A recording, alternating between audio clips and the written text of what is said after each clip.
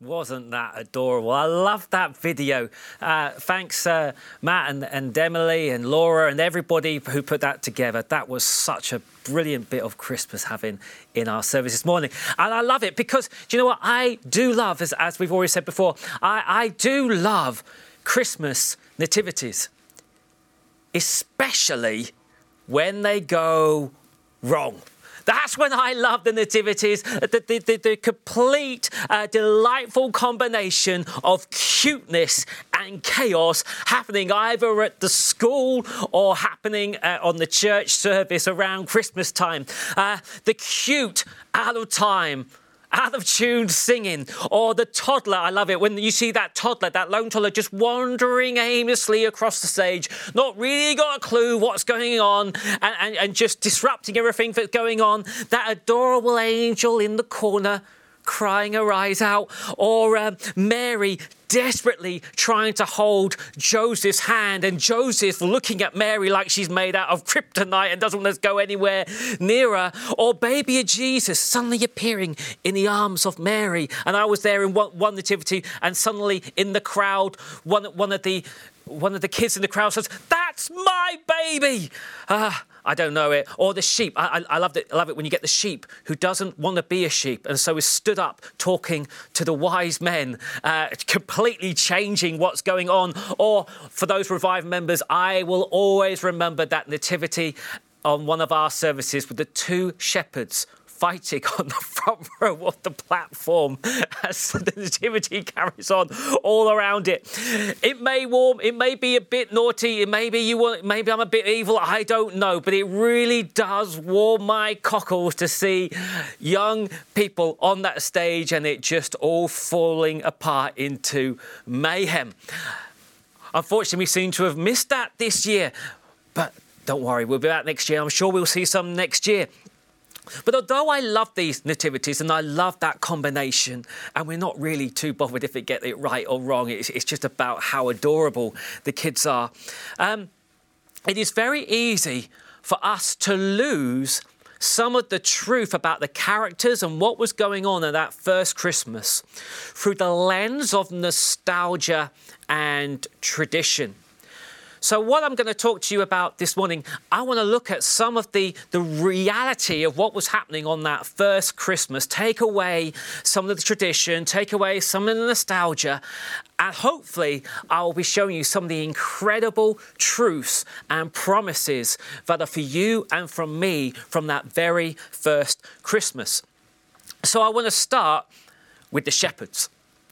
Now, immediately my mind goes back to that toddler with the dishcloth, was it? No, hand towel, tea towel over their head. A picture of cuteness. Or for those who are a bit more spiritual, maybe your attention goes back to people like Moses or King David, really important heroes of the Bible who were shepherds. But the reality when Jesus was born wasn't this misty-eyed romance about shepherds. In fact, the reputation of shepherds at this time was very low. It was a hard job. It was a lonely job. It was a tough job. It was a job which was full of danger, as bandits would often raid the sheep. You could very easily be killed or injured being a shepherd. In my childhood, I used to watch Westerns. You want to think of these shepherds as the cowboys of the Middle East. As in, they're a bit rough, they're a bit tough, they maybe end up in fisticuffs, but maybe there's a little gem in them. I don't know. But it's very easy to look at what the Jewish people thought about the shepherds at this time, because we've got so many writings. And I've got a quote from a 2nd century Jewish commentary written about Psalm 23. You know Psalm 23. The Lord is my shepherd, I shall not want. That beautiful psalm. And in a commentary written about that psalm in the 2nd century, this is what is written. There is no more disreputable occupation than that of a shepherd. I'm thinking, what? Not even prostitute, not even anything else. A shepherd is the worst thing you could ever be. Even Jesus says something interesting. He says, I am the good shepherd. I'm not like the disreputable hired men who normally look after your sheep. I am the good one, not inferring that the others are bad. These shepherds were known for being thieves, for being scoundrels. And the priests even said they weren't allowed in the temple. They weren't allowed. They were banned as being spiritually unclean for their lifetime. So the sheep that they were raising could go into the temple to be sacrificed, but the shepherds who actually raised these sheep weren't allowed in the door. So we have a slightly different picture of these shepherds. They are the lowlife of society, restricted from so much, unable to go to church, outcasts of their society. So I want you to imagine with me a very different night on the hills around Bethlehem 2,000 years ago. Sat round a fire are a group of tough scoundrels, smelly, dirty, icy cans of lager empty cans of lager at their feet. Now I know they didn't drink that at that time. I'm just playing with it to get the right thinking in my mind. I can smell the sweet smell of, well, we call it tobacco. Sweet smell of tobacco filling the air as they're around the campfire. The airways full of gossip, of dirty language as top shelf magazines get passed, and the jesting happening in this scene. Into this field with these people, suddenly an angel of the Lord appeared in radiant splendour before them, lighting up the field with the blazing glory of God. And the shepherds, these hard, tough guys, were terrified. But the angel reassured them, saying, don't be afraid, for I have come to bring you good news, the most joyous news the world has ever heard. And it is for everyone, everywhere. For today in Bethlehem, a rescuer was born for you. He is the Lord Yahweh, the Messiah. You will recognize him by this miraculous sign. You will find a baby wrapped in strips of cloth and lying in a feeding trough. Then all at once, a vast number of glorious angels appeared. Oh, sorry, they said, yes, that's right. Then once a vast number of glorious angels appeared, the very armies of heaven, and they all praised God, singing, glory to God in the highest realms of heaven, for there is peace and a good hope given to the sons of men. When the choir of angels disappeared back to heaven, the shepherds said to one another, let's go, let's hurry and find this word that is born in Bethlehem and see for ourselves what the Lord has revealed to us. So they ran into the village and found their way to Mary and Joseph, and there was the baby lying in a feeding trough. Upon seeing this miraculous sign, the shepherds recounted what had just happened. Everyone who heard the shepherd's story was astonished by what they were told. So catch this. On the night that Jesus is born, the host of heaven, the angels turn up to announce that the King of the whole earth, the Son of God, Jesus, the light of the world, has come to earth. They don't announce it in Bethlehem.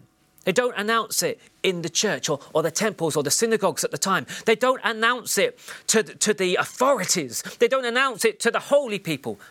It is announced to a group of scoundrels outside the city, outcasts, that the amazing story of Christmas, that God coming to earth, that heaven is at peace with you and goodwill to all men is coming now this Christmas time, and it's given to these guys.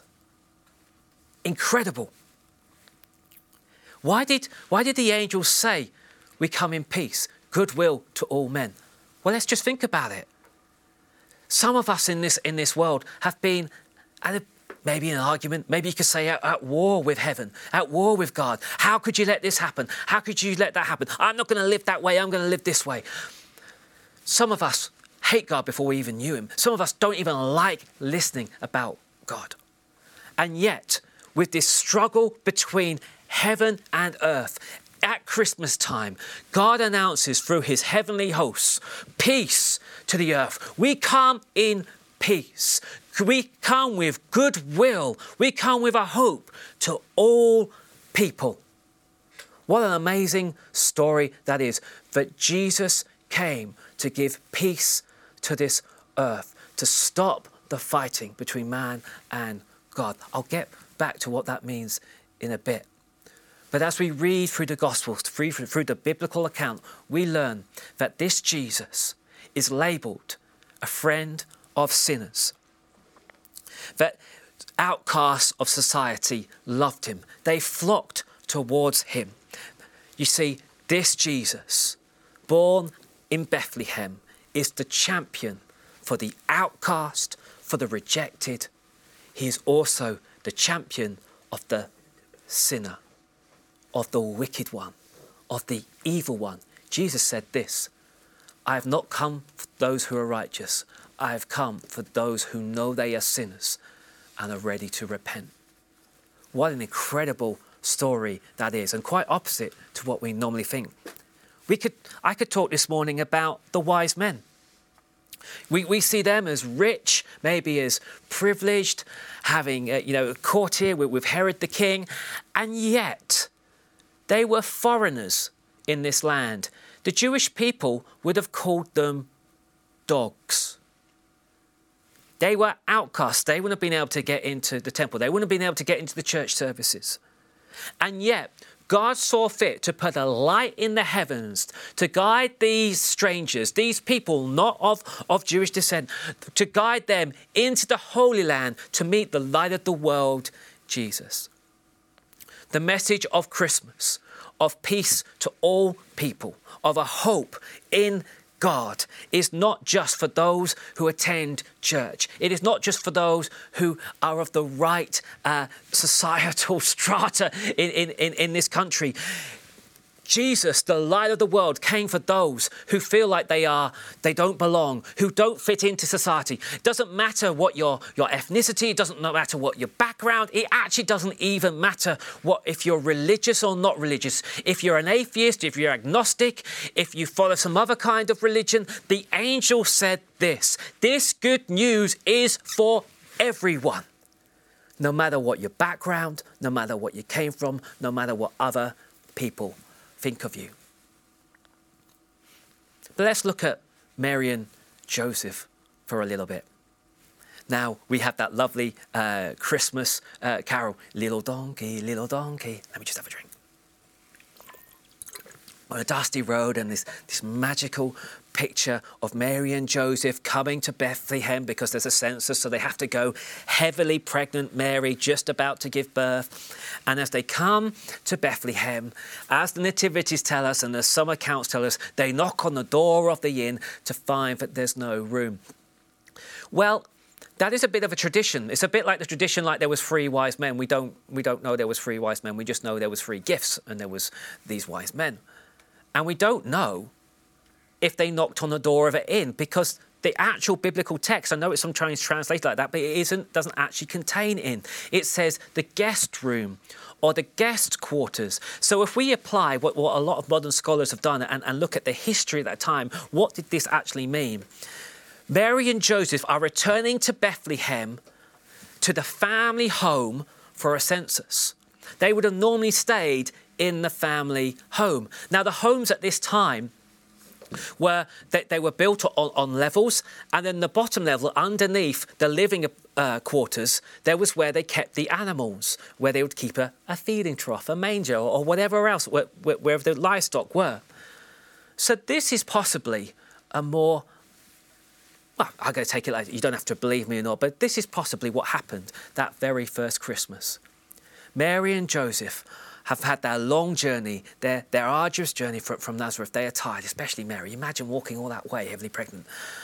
Well, I can't even imagine walking anywhere pregnant because I've never been pregnant, but women amongst you, maybe you can educate us men. Anyway, walking all that way, tired, just wanting to lie down. And as they knock on the door, as they knock on the in-laws for Mary, the door opens and they look out and they see Mary and Joseph dishevelled after their long journey. And then they go and they see Mary's bump, her pregnancy, the pregnancy of shame. Now, I don't know about you. I've already given you a confession, but I love nativities. When I go wrong, I'm going to give you another little confession. When I used to go to the gym during the day, I used to watch Jeremy Kyle. Oh, no. I can see the reaction. Yeah, I don't watch it anymore, and I wish I hadn't, and all that kind of things, and I'm glad it's cancelled now. But Jeremy Kyle, but what I remember is this. They would have DNA tests for babies, wouldn't they? And the DNA test will come back, and the mum will go, but I've only been with him. It's got to be him. And then the pregnancy test comes back, and it isn't the guy who's the father. Isn't the father. And the scandal around it, and the crowd, the scorn of the crowd, which turn on these people on this program, and Jeremy Carley is going, oh, it's another immaculate conception. The scandal and the culture at our time is so much against a story like Mary happening. But can you imagine 2,000 years ago, in the culture that they were, the scandal that would have been around Mary for getting pregnant out of wedlock, and even claiming, I've never known a man, it was an angel. Can you even imagine the scorn of her peers? An angel? Come on, Mary. Anyway, I'm getting ahead of myself. So the in-laws see this discredited couple in front of them. And they decide, in our house, wow, this baby is going to be due any time. And then for whatever reason, maybe they just really were full. Maybe they didn't really want the disgraced Mary and Joseph in their house. Maybe they just didn't want a baby being born because, let's be honest, a baby being born in a house would cause a lot of disruption. Whatever the reason is, they're told that they can lodge with the animals underneath the house. Why am I bringing this up? We are in a weird year. And for many of us, we're facing a Christmas which isn't like the Christmas we've had in years gone by. Now, I know that the government have said that we can have, up to 3 households meeting over this period. But I know that there will still be some of us who will spend this Christmas alone. Maybe it's because of health reasons.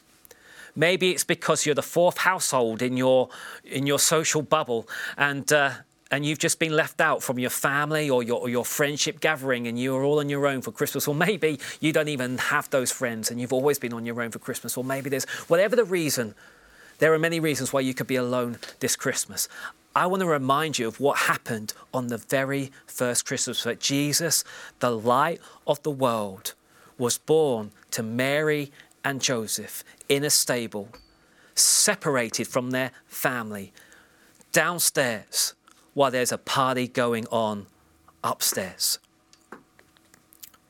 Jesus said, when he was an older man, in the Sermon of Beatitudes, he says this: "Blessed are the poor in spirit, for theirs is the kingdom of heaven. Blessed are those that mourn, for they shall be comforted. Blessed are those who have been persecuted for the sake of righteousness.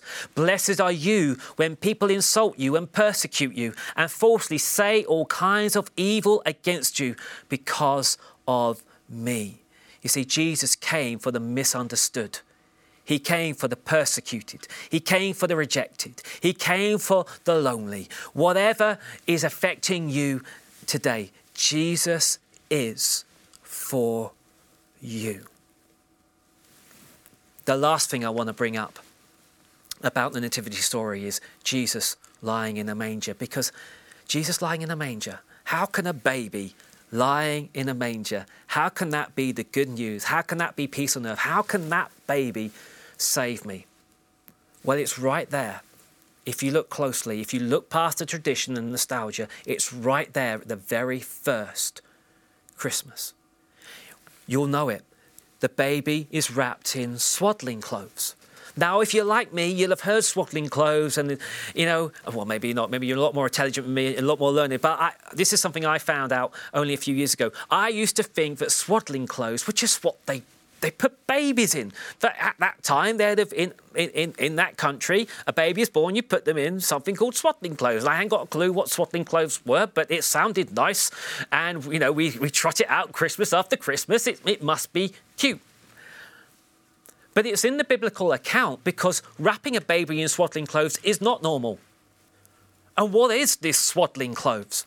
Well, Joseph, going on this journey, this long journey, will have had to have taken his burial tunic with him. What is this swaddling clothes? It is most likely it was Joseph's burial garments that is wrapped around Jesus at his birth because they had nothing else to wrap him in. Why is that significant? Well, Jesus didn't stay a baby, as we know. He grew up.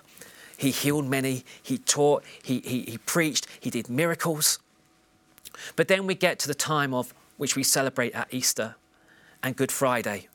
And right at the end of his ministry, Jesus is there being tried for a crime he never committed. He is rejected by all.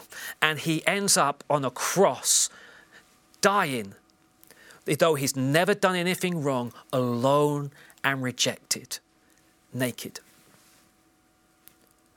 And in that cross, we see the Saviour of the world. You see, when Jesus died on that cross, he took all the things that I've ever done wrong, that I needed to pay for my debt, should I say, to God. Everything that I've ever done wrong against God, anything that I've ever done wrong against anyone else, Jesus paid the punishment for, we say, the word sin. Jesus paid the punishment for my wrongs on that cross that day. He took my shame. He took my pain. He took everything that was dark of me and it was put onto Jesus and he paid the price. That's what it meant to say, peace on earth, goodwill to all men. A Saviour is born, that all the punishment that needs to come will be taken away and paid for by Jesus on that cross, by God himself. You see, although Jesus may have hung there naked, he was clothed in my shame. He was clothed in my guilt. He was clothed in my sin. The darkness that surrounded me was taken off me and put on him. All those things which were causing me death, taking the life away from me, were taken off me and put on him, so that anyone who believes in him shall not perish, but have eternal life.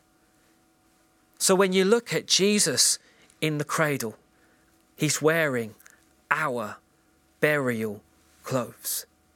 The clothes that meant death for me are on Jesus. And rather than me wearing those clothes which take all the life out of me, what has Jesus done instead? He's given me a garment of joy. He's given me a garment of peace. Where I had shame, it is now on Jesus, and now I am set free. There is no condemnation for all of those who believe in Christ Jesus. So the good news proclaimed to the shepherds 2,000 years ago on that hillside was this: peace on earth, goodwill to all men. A Saviour is born in Bethlehem. His name is Jesus. He is the light of the world. And whoever puts their trust in him will be rescued.